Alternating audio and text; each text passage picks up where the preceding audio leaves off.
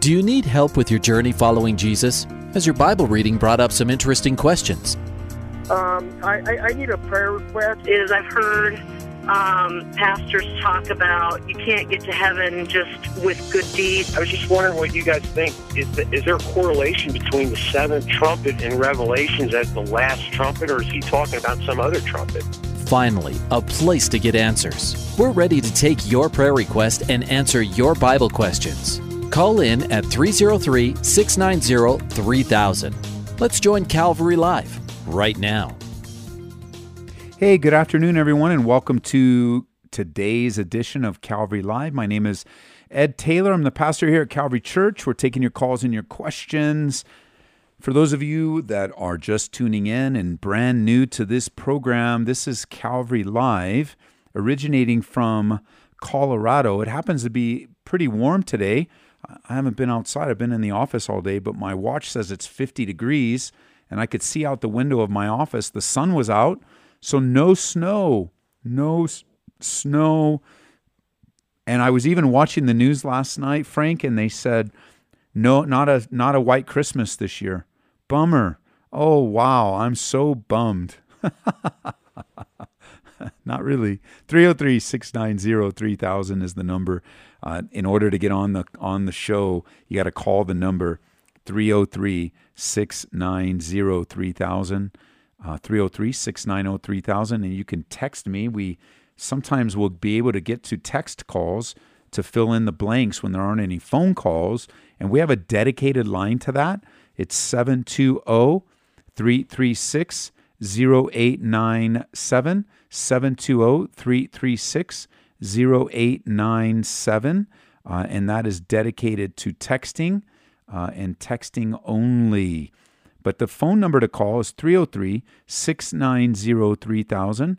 303-690-3000 is the number. And taking your calls and your questions. Give me a call. Let's see what we have. 303-690-3000. And, we're looking, we got a special service tonight. If you're here in the metro area and you want to join us for a midweek service, it's going to be a special evening as we celebrate the graduation of our students from the School of the School of Worship. We call it Ascend, the Ascend School of Worship. Pastor Jason Klein, he oversees that along with Pastor Ian as they serve together, teaching a group of men and women how to better effectively lead worship. And it's just been a blessing. It's a 9-month dedicated time of instruction to be encouraged in being taught very precisely and specifically on how to lead worship, how to be on a worship team, how to be an effective member of the media team, and they cover a bunch of topics that tonight we get to celebrate the graduation, and it's such an honor to be able to provide this. It's such an honor to have yet another group of graduates, and when it comes back for the next open enrollment, we'll make sure to get the word out as it is open to men and women, not just our church, and it's anyone that wants to learn how to grow in the area of worship. So very similar to what our School of Ministry. Our School of Ministry is designed to teach men and women the practicalities of how to serve. What does it look like to serve within a church and setting? What does it look like to prepare for the mission field? What does it look like to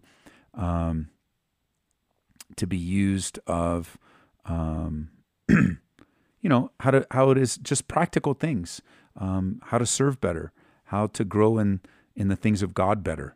And so great stuff that the Lord has in store. That's tonight. So we gather together at... when do we gather together? We gather together at 7 p.m. and it's a special night. It's a night of celebration, And of course, we'll worship together, we'll pray together, we'll open the Word together. It's a huge opportunity to grow in the grace of God. So 303-690-3000.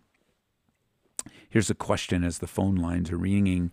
My son, who's 11, asks, if I'm baptized, will I get to heaven and have a good relationship with the Lord? And the answer is no. I would tell my 11-year-old son, baptism does not get a person to heaven, and baptism does not give a person a good relationship with the Lord.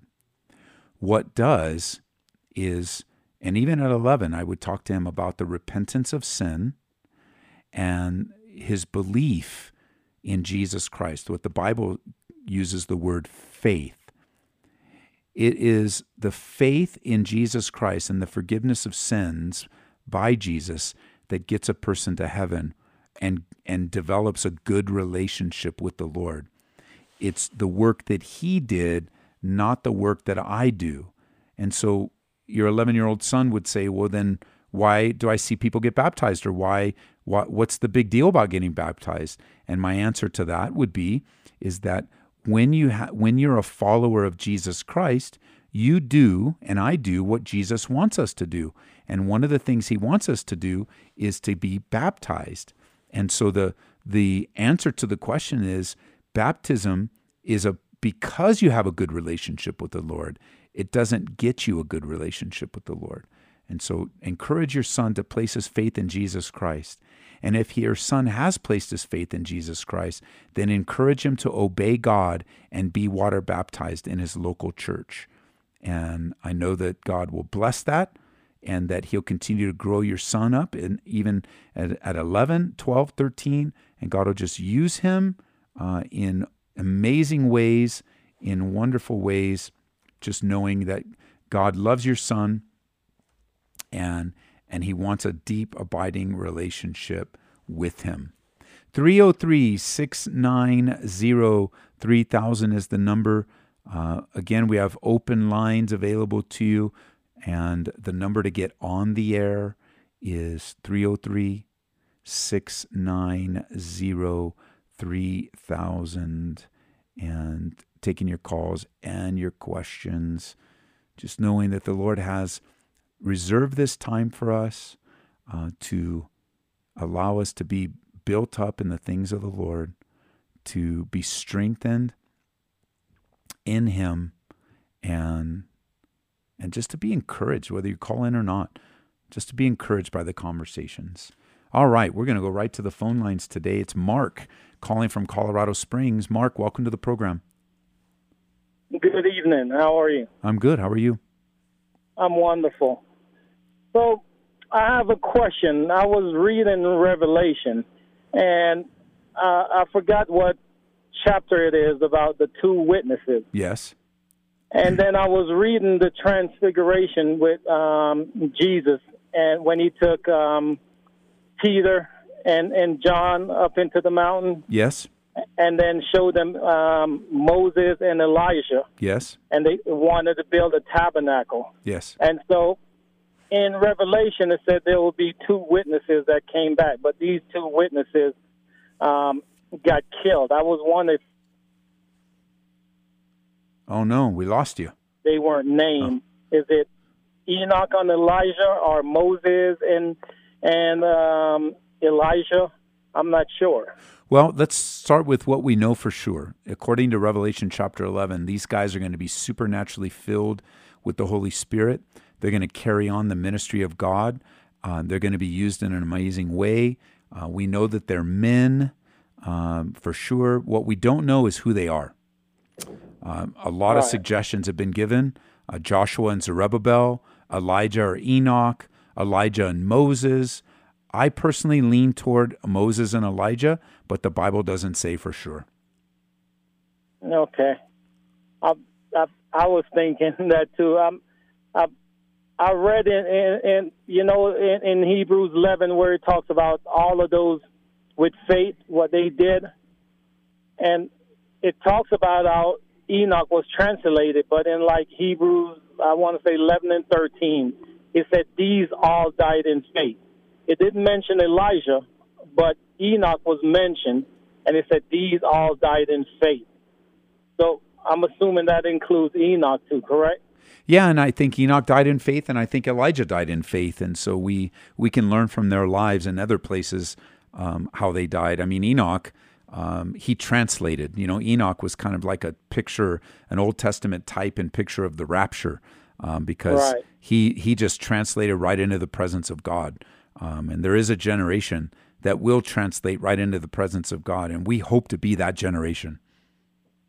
Good. Yeah, All good right, question. I thank you so much for answering my question. You're welcome, I Mark. appreciate it. God bless you, bro. Bye-bye. All right, God bless you. Bye.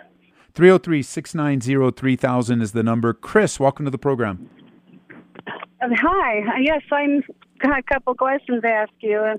Great. And I've been practicing this Go for it. recently. A lot of churches I've gone to, they go and say, you have sick, pray for the sick, and they start begging God for healing for so-and-so and healing for this person and that person. Yes? But it's not biblical Okay. because they're not following Christ's example. Okay. Christ never begged his heavenly Father for healing. He was given the authority. He commanded Lazarus to come forth. Okay. You are to command the healing into the body in the name of the Lord Jesus Christ. Okay. I'm not seeing it. And so I have for years, dear God, please be with so-and-so. Help them get... And I'm sitting here going, wait a second, that's not even what Jesus Christ did. And if we're supposed to emulate him, then why aren't we being taught in churches how to command healing into a body? Because we were given the same authority Christ was when he died. And he rose and he left for us, and he says, you will have the same things that I had. So, that's paraphrasing, of course. So in your mind, when another part of the Bible, the inspired scriptures, have Paul asking 3 different times for the same malady be taken away from him, do you think he was praying the right way in 2 Corinthians chapter 12? In Paul, his was people. His thorn in the flesh was people. And the way that people were that's a possibility, but it actually I've done some study on that. It actually doesn't say that. You can't take people away when you're sent people to preach to them. Well, actually, of course God's not going to grant it. First of all, it doesn't say that, right, in the text, right? So that's a conclusion you make. You even need to make it. You need to jump over verse 10, where he says he takes pleasure in infirmities. So he's taking pleasure in his sicknesses. So it definitely could be part of the thorn that he's placing. I know the different options of what it is, but the text doesn't say. And there is some inference in verse 10 that it was infirmities. And so I don't think you can just dismiss it. I don't think you can just dismiss it in relationship to it's just being people. It's a possibility that it was people. I agree. But it is also a possibility that it was infirmities. He uses the word reproaches. He uses the word needs, distresses, persecutions. And all of this was for Christ's sake. And so in relation to your question, the Bible doesn't speak of anybody following Jesus' footsteps, commanding healing, and that it happening instantly in every case. And one of the main reasons is that although we have authority of Christ, the authority that's been given to us is conferred under the sovereignty of the Father. So you see, Jesus alone is unique from us.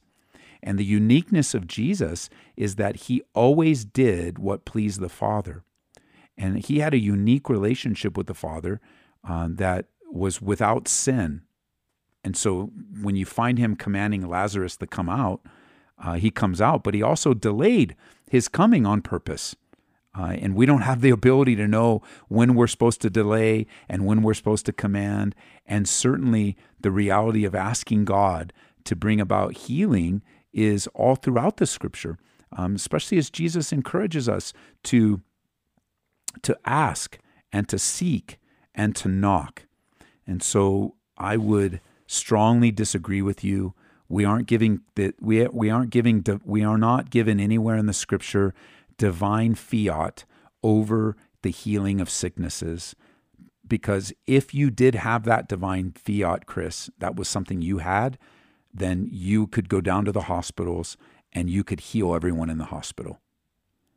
with that mentality of your view of healing, if you were really given what Jesus was given. Now, I know some people come back and go, well, Jesus didn't go into the hospitals and heal either. No, but your logic that you used earlier is that when Jesus just command healing anytime he wanted to, which is true when he was in tune with the Father, and so would we be. And we aren't given that divine fiat over the sovereign will of God. Not only that, according a good brother reminded me of 2 Timothy chapter 2, with the ability that God used Paul in. He used Paul in healing. According to 2 Timothy chapter 4, in verse 20, it says, Erastus stayed in Corinth, but Trophimus I have left in Miletus sick. Paul left a man sick and didn't heal him because we're not given the divine fiat in healing. Only God holds that. And remember, Jesus was God. 303, well, let me correct my tense of the verb. Jesus was and is and forever will be eternal, the Son of God. Just in case, I want to make sure that I get the tense right. Thanks for calling, Chris. 303-690-3000. Michelle is in Thornton. Michelle, welcome to the program. Hello. Hi. How are you? Good. How are you?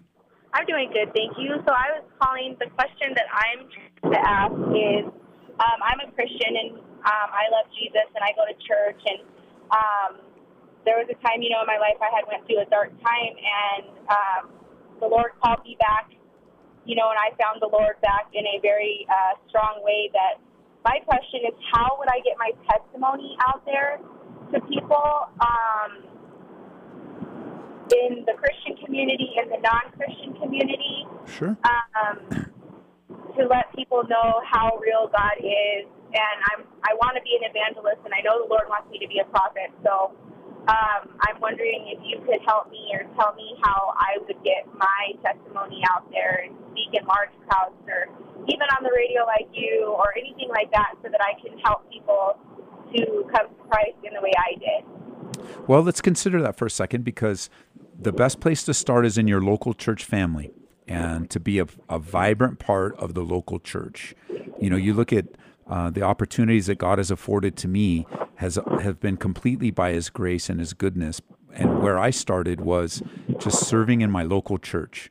And for me, not knowing what God wanted to do in my life, I wanted to be faithful to the church that God called me to. And of all places, where I spent most of my time serving in my church? Where's that? The children's ministry. Oh, nice. God had me ministering to kids, because at the time I wouldn't have been able to understand this at all. You couldn't have taught it to me. I wouldn't have read a book and understood it, but He was training me. And every part of the church that I served, because I came from a very large church in Southern California, and so there was always something to do there, always opportunities, always needs. And in all the different places that God allowed me to serve, I can look back now and see how He was training me. And so my first encouragement to you is to be faithful in your local church. Secondly, I would say put your if you haven't already, write down your testimony.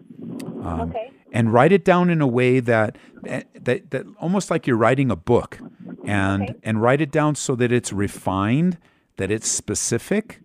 And when we teach people to do that here, a simple way that I teach them is to take a piece of paper and draw 3 boxes on it. Mm-hmm. On the top box is who you were. And the middle box is how did God arrest your life? How were you born again? What were the circumstances? And then the last box is who you are now. Okay. And that's basically a testimony. And I have to warn you and those listening, most of the testimonies that we hear is all about the first box.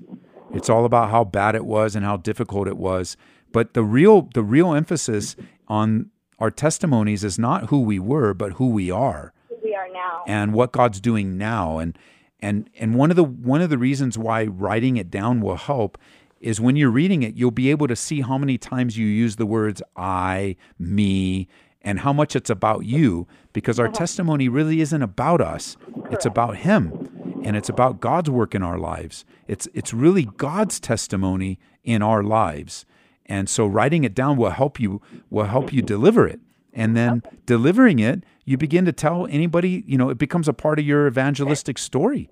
And you begin to share it with whoever's in front of you as you have opportunity. So you should have a couple different testimonies. The first one you should have is what I call an elevator testimony. And that is, if you only got a minute or two with somebody, what would you tell them?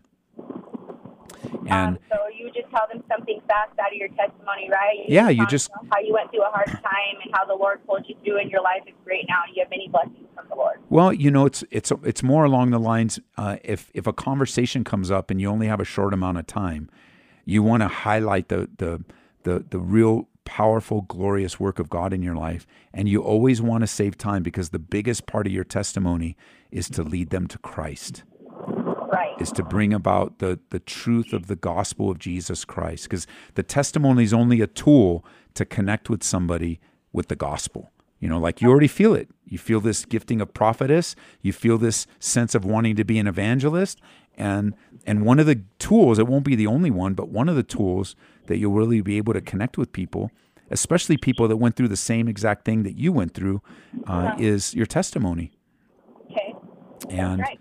And then I would talk to the leadership of my church and say, hey, this is my life. And as they're getting to know you and as they trust you, then God just begins to open doors. And, if you would have told me 28 years ago that I'd have the privilege of talking to you on the radio, I would have laughed. I would have said, no way. There's no way God would do that. But indeed, he has done it, but it's taken time, and that time's been filled with faithfulness. And we just have to remember we're on God's time now. That's right. That's right. All right, perfect. Well, thank you so much. I appreciate that. That helps a lot. You're welcome. So great question. Thank you. Bye-bye. Bye-bye. 303-690-3000 is the number. Let's see. Sean is calling from New Jersey. Sean, welcome to the program. Pastor, how you doing? Good. How are you? Good. I just wanted to, some prayer and some guidance. Maybe you can help me. And so my wife and I, my family, we go to a church. We've been going there for, about 8 years now. And a lot of the good things, the Lord's really changed my life. And he's my wife and I now teaching children's ministry. Never thought that would ever happen, but that is the case. And we enjoy that. And I personally have never felt, and my wife is aware of this, never felt like it's been a home church to me. And there's a lot of reasons why. It's a conservative, it's very legalist. There's a lot of things that I feel out of place in. And my wife knows that I wanted to, look into other churches and look into the Calvary church. And so on Wednesdays, I've been going to a Calvary church. Okay. And I'm just a bit confused because I want to make sure that I'm doing the right thing. My children, my wife, they're all in choir. We're teaching children on Sunday at our church, and I'm hoping for open door, closed door situation, but I don't think it's going to be that cut and dry. Okay. When it comes to deciding if this is the right move for my entire family. Now, I know my wife would go anywhere I would go. I know that. But I just want to make sure that I'm doing the right thing. And for the last 8 years, I've been trying to serve and been doing that, and I just still haven't got that connection as a home church. And I like teaching of not really series type teaching. I like more like verse by verse, and I think I learn more by it. And that's me. But I just want to make sure that I'm in God's will, and I have been praying on it, but I don't know if he's going to shut the door of like us teaching the children. We literally have to be like removed from there for that to be a shut door. So I don't know if I'm making the right decision or not. So I was just looking for some guidance and some help. Okay. On that and your thoughts. Well, wanting to be in a healthy, well-balanced church is a good thing. And so whether it's your will, whether it's God's will for you to be in a healthy church, I think we can answer that question. It's absolutely God's will for you to be in a healthy, strong, vibrant church that teaches the Bible. And I mean, there's no perfect church, so I don't want to use the word perfect, but a healthy, strong, biblically based, and I'm a little biased, so I want to make sure that bias is heard. A church that teaches through the Bible, verse by verse. I've seen the power of the Bible myself. That's what God used to disciple me, and that's what we're committed to, in our churches. And so I know there are a lot of great churches that don't teach through verse by verse, but if I had to choose between a great church that doesn't teach verse by verse and a church that does, I'm going the church that does any day of the week. I just know that's going to be the healthiest and that's going to be the strongest. And so whether God wants you guys in a church like that, I think that the answer is yes. What's the difficult part is how, especially when there might be some disagreement in your home on where to go to. But this is an opportunity for you to take some leadership in your home and, to sit your wife down in a loving way as a marriage and just start talking about our spiritual health. And honey, I just think that we're not growing here. I have concerns with these doctrines. And as the leader of the home, I believe God wants us to move on. And you can meet her halfway in the sense asking her to come with you on Wednesdays and let's worship on Wednesdays, and meet her in the middle. It doesn't have to be some authoritative type of decision, but rather one that's persuasive. Right. One that... She has, Pastor, she has, and she would go... I just, pulling out of the choir and us pulling out of the teaching the children. That's what I'm concerned about now with my church.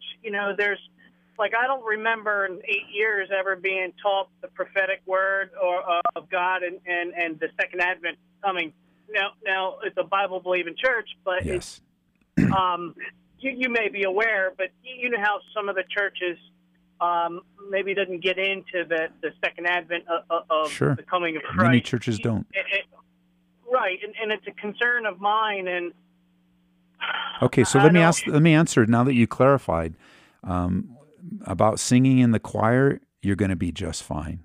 About teaching the kids, they're going to be just fine. You need to be. This is really good that you clarified, because this is God taking you to another level of faith, and it's required for you to obey the Lord. Yes, sir. Yeah. Are you in your house right now? I'm actually sitting in my truck. Okay, so when you get home, I want to give you this illustration, but I don't want it to offend you, because it's in no way meant to offend you, but it's going to show you very clearly what's going to happen when you leave that church. Okay? Go ahead. I'm sorry. I want you to go into your kitchen when you get home. Mm-hmm. I want you to take a cup and fill it with water from the tap. Okay. I want you to set it on the counter and put your finger in it.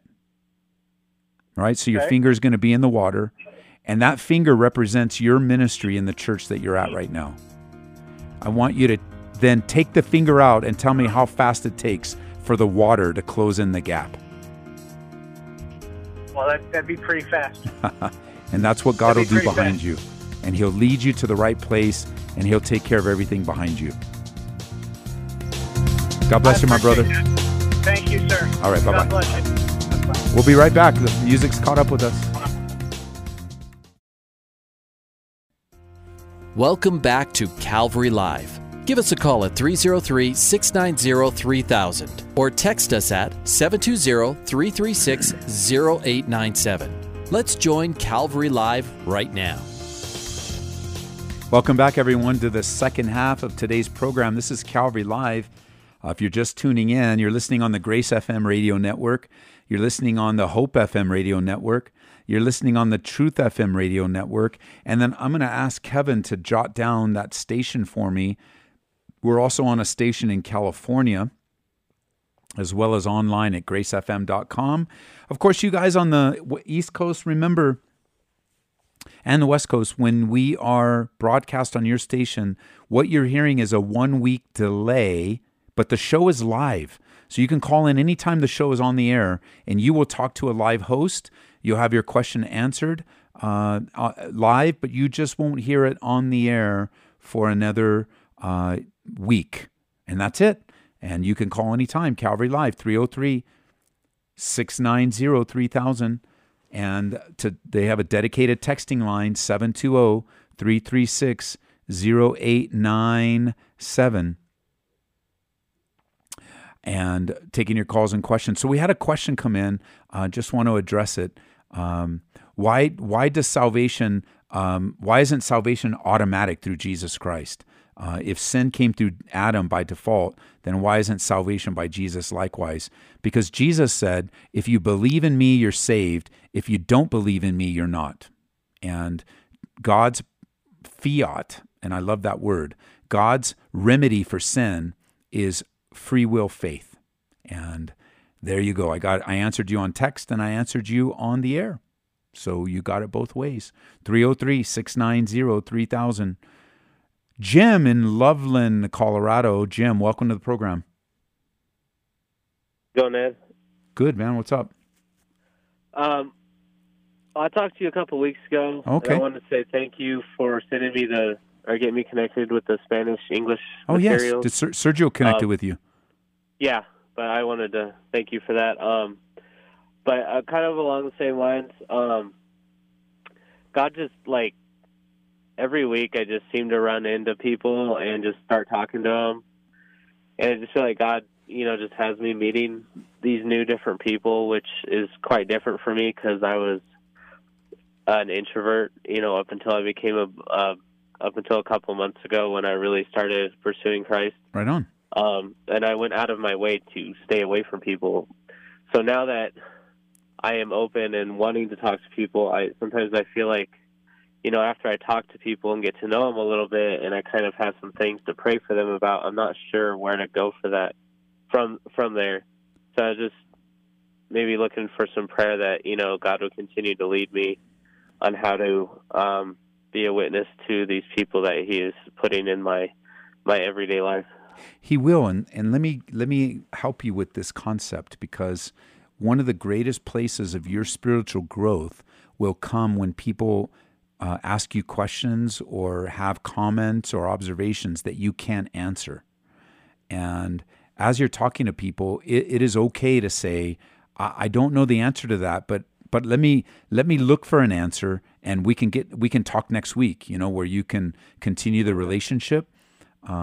Because having different points of view as you're talking to people come to you that you're not able to answer right away is going to sharpen you, because you're going to look for an answer. If you're like me, if a question comes through and I can't answer, I just can't let it go until I answer it. Or at least until I get I may not know the exact answer, but at least till I get some kind of biblical response to it. And so that's okay. And let me recommend a book. You can't buy it new anymore. You have to get it used. But this book probably was the best resource. I'll give you two resources. One you buy and one's for free on the internet. And they're both very good. The book is called When Critics Ask. Okay. It's I have a copy here that anybody that hosts can use, by Norman Geisler, Geisler. Okay. They don't print it anymore, but it sounds like you're dealing with critics all the time, but it's just basically a Bible difficulty handbook. And when I was a new believer, I just used to read it chapter by chapter. I just like for instance, I just opened up and it says in Luke 3:23, why does Luke present a different ancestral tree for Jesus than the one in Matthew? And if you read your Bible, Matthew has one genealogy, Luke has another one. The answer is why, or the question's why, and they answer it, because that's what a person will go, I don't believe the Bible because it has two genealogies. It's a really cool book. Okay. And another resource that's very helpful, this resource will actually put us out of business because you won't have to call the show anymore if you just go here. It's called gotquestions.org. Okay. And these guys are based out of Colorado Springs. I haven't met the guy yet, but he's a good friend of my friend Gino Geraci, and that's a great resource, and it's free, gotquestions.org. All right, cool. Yeah, so I appreciate that again for the resources. It's just sometimes, after I get to know people and start talking to them, I'm kind of not sure how to pursue those relationships further, but I think that'll help out, and I know God will lead me, with other opportunities. He will. So. And, one of the things that Jesus told the disciples is that when they were brought before the rulers and the magistrates of the day, he said, don't be concerned about what you're going to say, because the Holy Spirit will give to you in that moment what you're supposed to say. And so what do? We just kind of hide God. We just kind of build up a reservoir of things that the Holy Spirit can pull out of us, whether it's sitting in Bible. I just told our church not too long ago not to underestimate the week in, week out, every Saturday, every Sunday, every Wednesday, anytime you're listening, don't underestimate the systematic teaching of the Bible, because it is powerful. It's just, people don't think anything's happening. They sit through a 45-minute Bible study, but it's not true. It's training and it's development, and it's learning how to use the Bible. It's a powerful time, and over time, you grow in your understanding of the Word, and you grow in being yielded to the Spirit. And so let me pray for you. Thanks. Father, I pray for my brother as he takes out these new steps of faith, that as you use him, and he's turning to the left and turning to the right with these opportunities, that you would meet him there, that your promise to the disciples would be felt and experienced with him, that he would trust you in the moment, and that even though he learns more about the Bible, and even though he might get a Bible answer book or something, that he wouldn't lean on his own understanding, but that he would acknowledge you in all his ways, and you'll direct his paths. You'll give him the answers, even when it's a non-answer. You'll just demonstrate and radiate love, agape love through him, that he would be usable for your kingdom. In Jesus' name, amen. Amen. Cool. Thanks, Ed. All right, bro. God bless you. Yeah, God bless you. Bye-bye. 303-690-3000 is the number. Brent, welcome to the program. Pastor Ed. Hey, you're on the air. Can you hear me? I can. Yes, sir. Oh, awesome. All right. So I was a camp counselor for a couple of years at a Christian camp. And I remember a student asking a question to a group of us that he was really struggling with. He was a Christian, he believed in God, but he still had some doubt just about, whether he believed still or not. And I remember one of the counselors, comforting him and helping him feel better by, telling him that doubt is an aspect of faith, and that it's normal to have some doubt. And in fact, faith means that, we can't fully prove it, but we're believing in something that we don't fully see or know, or something like that. So, I'm teaching youth at my church right now. I just started a couple months ago, and I just want to make sure that, this came up again, this thought that this idea of doubt being an aspect of faith. And so I just want to know what your thoughts are on that, just because I don't want to mislead any, students or anything. Well, there's a couple of things when it comes to doubt. First of all, doubt can be a sin. It can be sinful to doubt. Jesus himself, when he is writing to us, when he's speaking in the Sermon on the Mount, he says, don't worry. He actually devotes almost a full chapter on not worrying and trusting, and why do you doubt? And so part, I want to say at the outset that there's nurturing doubt, elevating doubt, emphasizing doubt, and just wholesale responding to God in doubt can be, not always, but can be sinful. Now, the way you describe what the camp counselor was sharing sounds a little more just the way you said it. So since I wasn't there, I don't know. Right. But the way it sounds kind of like the world, like doubt is an aspect of faith, but actually it's not. Doubt is not an aspect of faith. Doubt is the opposite of faith. And so it's not like a two-sided coin where faith is on one side, doubt is on the other. The coin of faith is on one side, faith is on the other, and faith is on the edge if it lands on the edge. And God, the Bible says that God has given to all of us a measure of faith. And he's given to all of us this sense of the ability to believe. He establishes our belief, and there are times when we have unbelief, because doubt is normal. So that's a normal human experience. We don't always believe with absolute confidence. We do have concerns. We would never, Jesus would never tell us not to worry if it wasn't part of our makeup.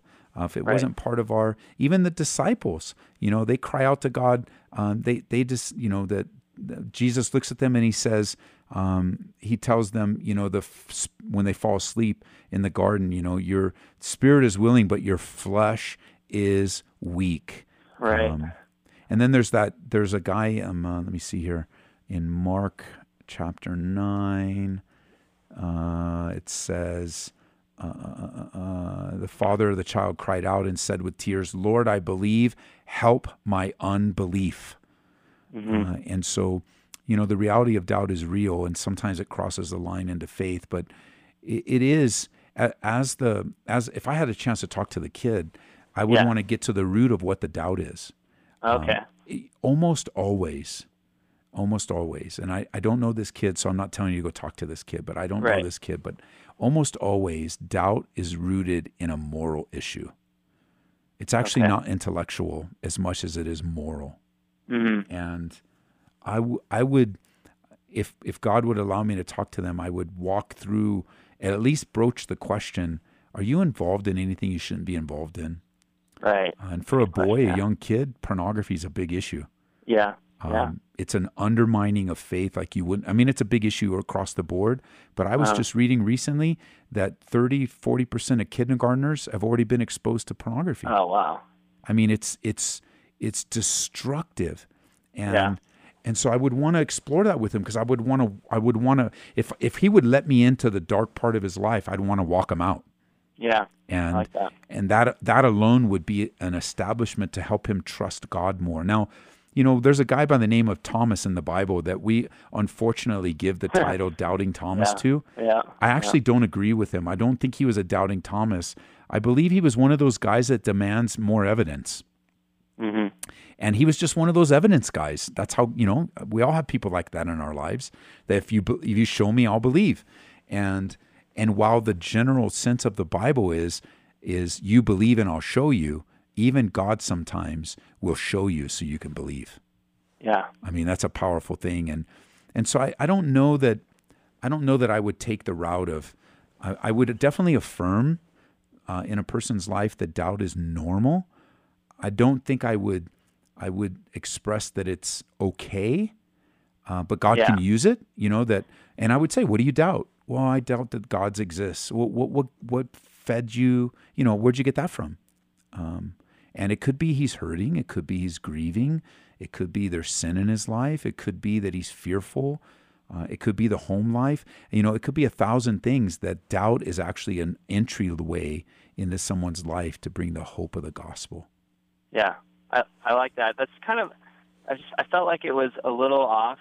I did recognize that, there's a lot in the Bible about doubt. So I knew that that's something that's important that a lot of people, everyone kind of deals with at some point. So I knew that I shouldn't know whether that idea of aspect, it's an aspect of faith. And so I appreciate you taking the time to walk me through that. Yeah, and I think a few more things just in especially for you and for those that are listening, I think I'm reminded in Romans where it says faith comes by hearing and hearing by the word of God. And so that if I can get a kid or I can get anybody to talk to me, I want to point them in the places where when they hide God's word in their heart, they wouldn't sin against me, against him, like here's a scripture. Like when my kids were fearful when they were young, we would quote a verse before they went to bed and I had them memorize it. When I'm afraid, I'll trust in you. And it's just a simple truth, but it's in the Bible. And remember what Jesus said at the end of John 20, he says, you guys believe me because you've seen me. Blessed are those who have not seen me and still believe. Yeah. And so I want to summarize just by this, when we're dealing with kids, when we're dealing with people, we need to remember that we're dealing with people and not projects. And we're dealing with people and not issues. And so if a kid has he has the courage enough to share that he's doubting with me, I'm not going to immediately talk him out of it. I'm not going to immediately say, oh, good Christians never doubt. I'm not going to try to fix him, but instead I want to take him to the one that can help him. I'm not even saying he needs to be fixed. He could have experienced some trauma in his life that will always be a trigger of doubt. It's part of the human experience. And just teaching him how to sort it through his feelings, teaching him how to trust God even though he is unable to, and see if I can give him some solid answers about what exactly he doubts. Yeah. No, I like that direction that you went with. What are you, like, where's the doubt coming from? Yes. So that's a good idea. It's probably where I'll start if I come across that. Oh, I'm sure I will. So right on. I appreciate it. Thank you. Okay, brother. Bye-bye. Bye. 303-690-3000, 303-690-3000. Really good questions today. I appreciate you guys calling and just talking about the things of the Lord. It's so good. All right. Let's go to, let's see here. We're going to go to line 1, John in Greeley, Colorado. John, welcome to the program. Hi there, Pastor. How you doing? I'm good. How are you? Oh, I'm doing good. Okay. I just have a couple questions. Okay. Me and my wife are going through a divorce, and I was kind of just wondering about salvation. Okay. Because she is actually seeing somebody right now, and we're not divorced yet. And I still got feelings for her. But I don't want her to, go to hell. Yes. I don't blame you. So I wanted some questions on that. Where is she at, and how is, what is, I still keep praying for her, and hoping for that we could, work this out. Yes. But, we're going, the divorce is coming up here soon, and, I'm just trying to stay strong, and stay within my walk, And that's throughout the pain that you're going through, it's a temptation for you to just throw in the towel too. And definitely. So that, that's kind of where I'm at. I just more worried about her than I am myself, because I believe I'm still in God's will, and I'm staying faithful to Him. I know I did a lot to her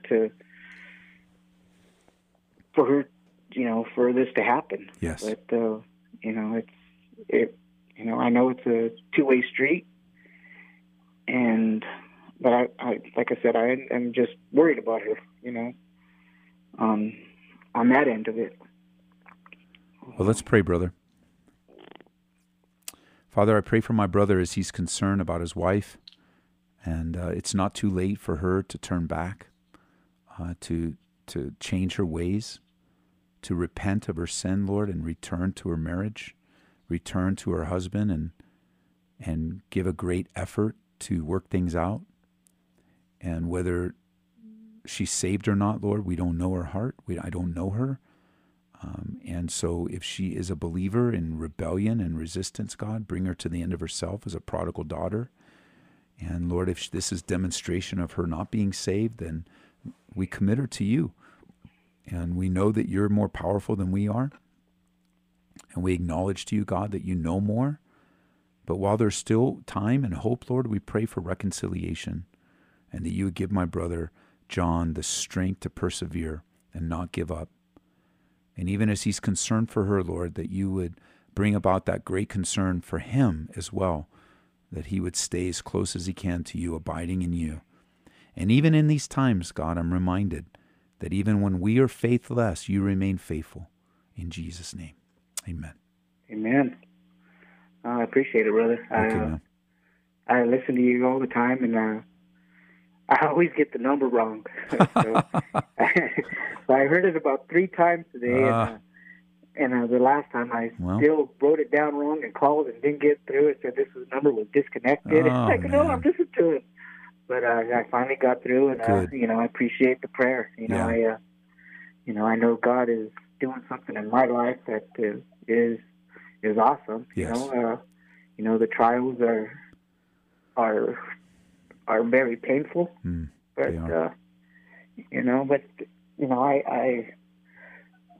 I trust in the Lord. I know He's chipping away at my life. Yes. To make something better. So that's how I know He is doing something. But I appreciate the prayer. Okay, brother. God bless you. God bless you. All right. Thank bye-bye. you. Oh. 303-690-3000. Jim in Loveland. Is it Jim? Let's see who's next. Sam. Yes, this is Sam. I got all kinds of names thrown at me. Sam, welcome to the program. Thank you. How can I help you, Sam? Isaiah 7:14. Yes. Help me out with the word virgin. Okay, it's the Hebrew word almah, A-L-M-A-H. It means maiden, but not necessarily a virgin. Yeah, it has a lot of meanings. Remember, context is everything, and this is where the New Testament will help us. So the word literally means a maiden or a young woman. It can refer to a girl and to a virgin, a literal virgin as we would understand that word today. Different categories. This is used in the Old Testament. Rebecca, this word was used of Rebecca to describe how she was marriageable. It's also a word described in Proverbs chapter 30, verse 19, that a man was wooing her as a possible wife, so you were at that age to be married. Moses' sister was mentioned in this category, Exodus chapter 2, verse 8. And the most famous one is the one you find in Matthew chapter 7, verse 14. And this is where we come to Matthew's gospel, because Matthew quotes this in Matthew chapter 1, verse 23. Behold, the virgin shall be with child, bear a son.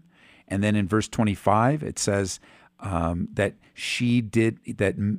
Adam, I got so many names today, I'm sorry.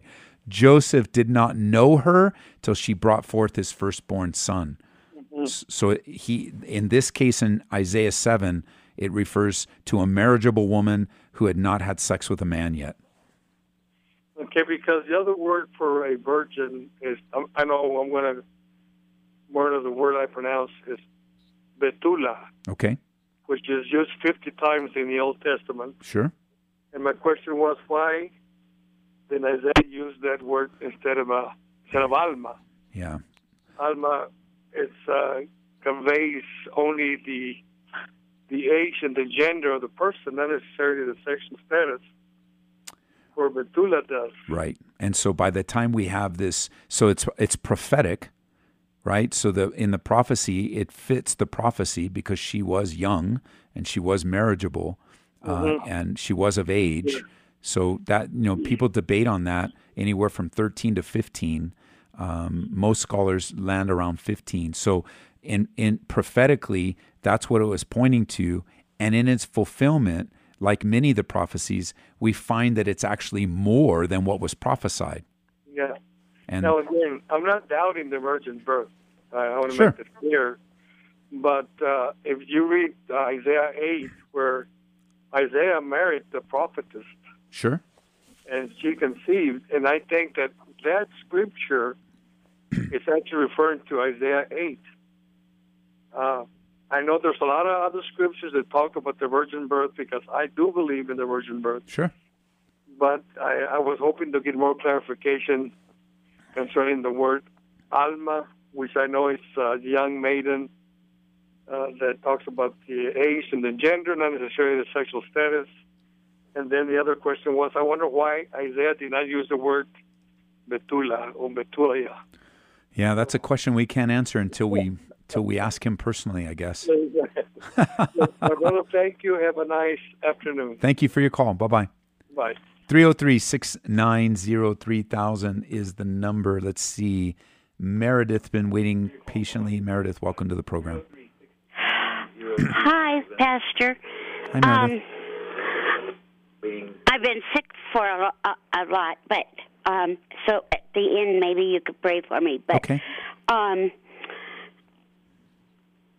want to ask the question, will we recognize the ones that we had in our family and that we loved so much? Will we recognize them in heaven? I believe the answer to that is yes. Well, many people didn't recognize Jesus right away. What'll be different about us? Well, what will be different about us is we'll be in our glorified state. But here's the thing, here's the difference between the recognition of Jesus after his resurrection on earth compared to the heavenly state. In the heavenly state, when you and I die and we go to heaven, we are going to immediately be changed, and we are going to know even as we're known. On those on earth, Jesus veiled himself in order to do ministry to them.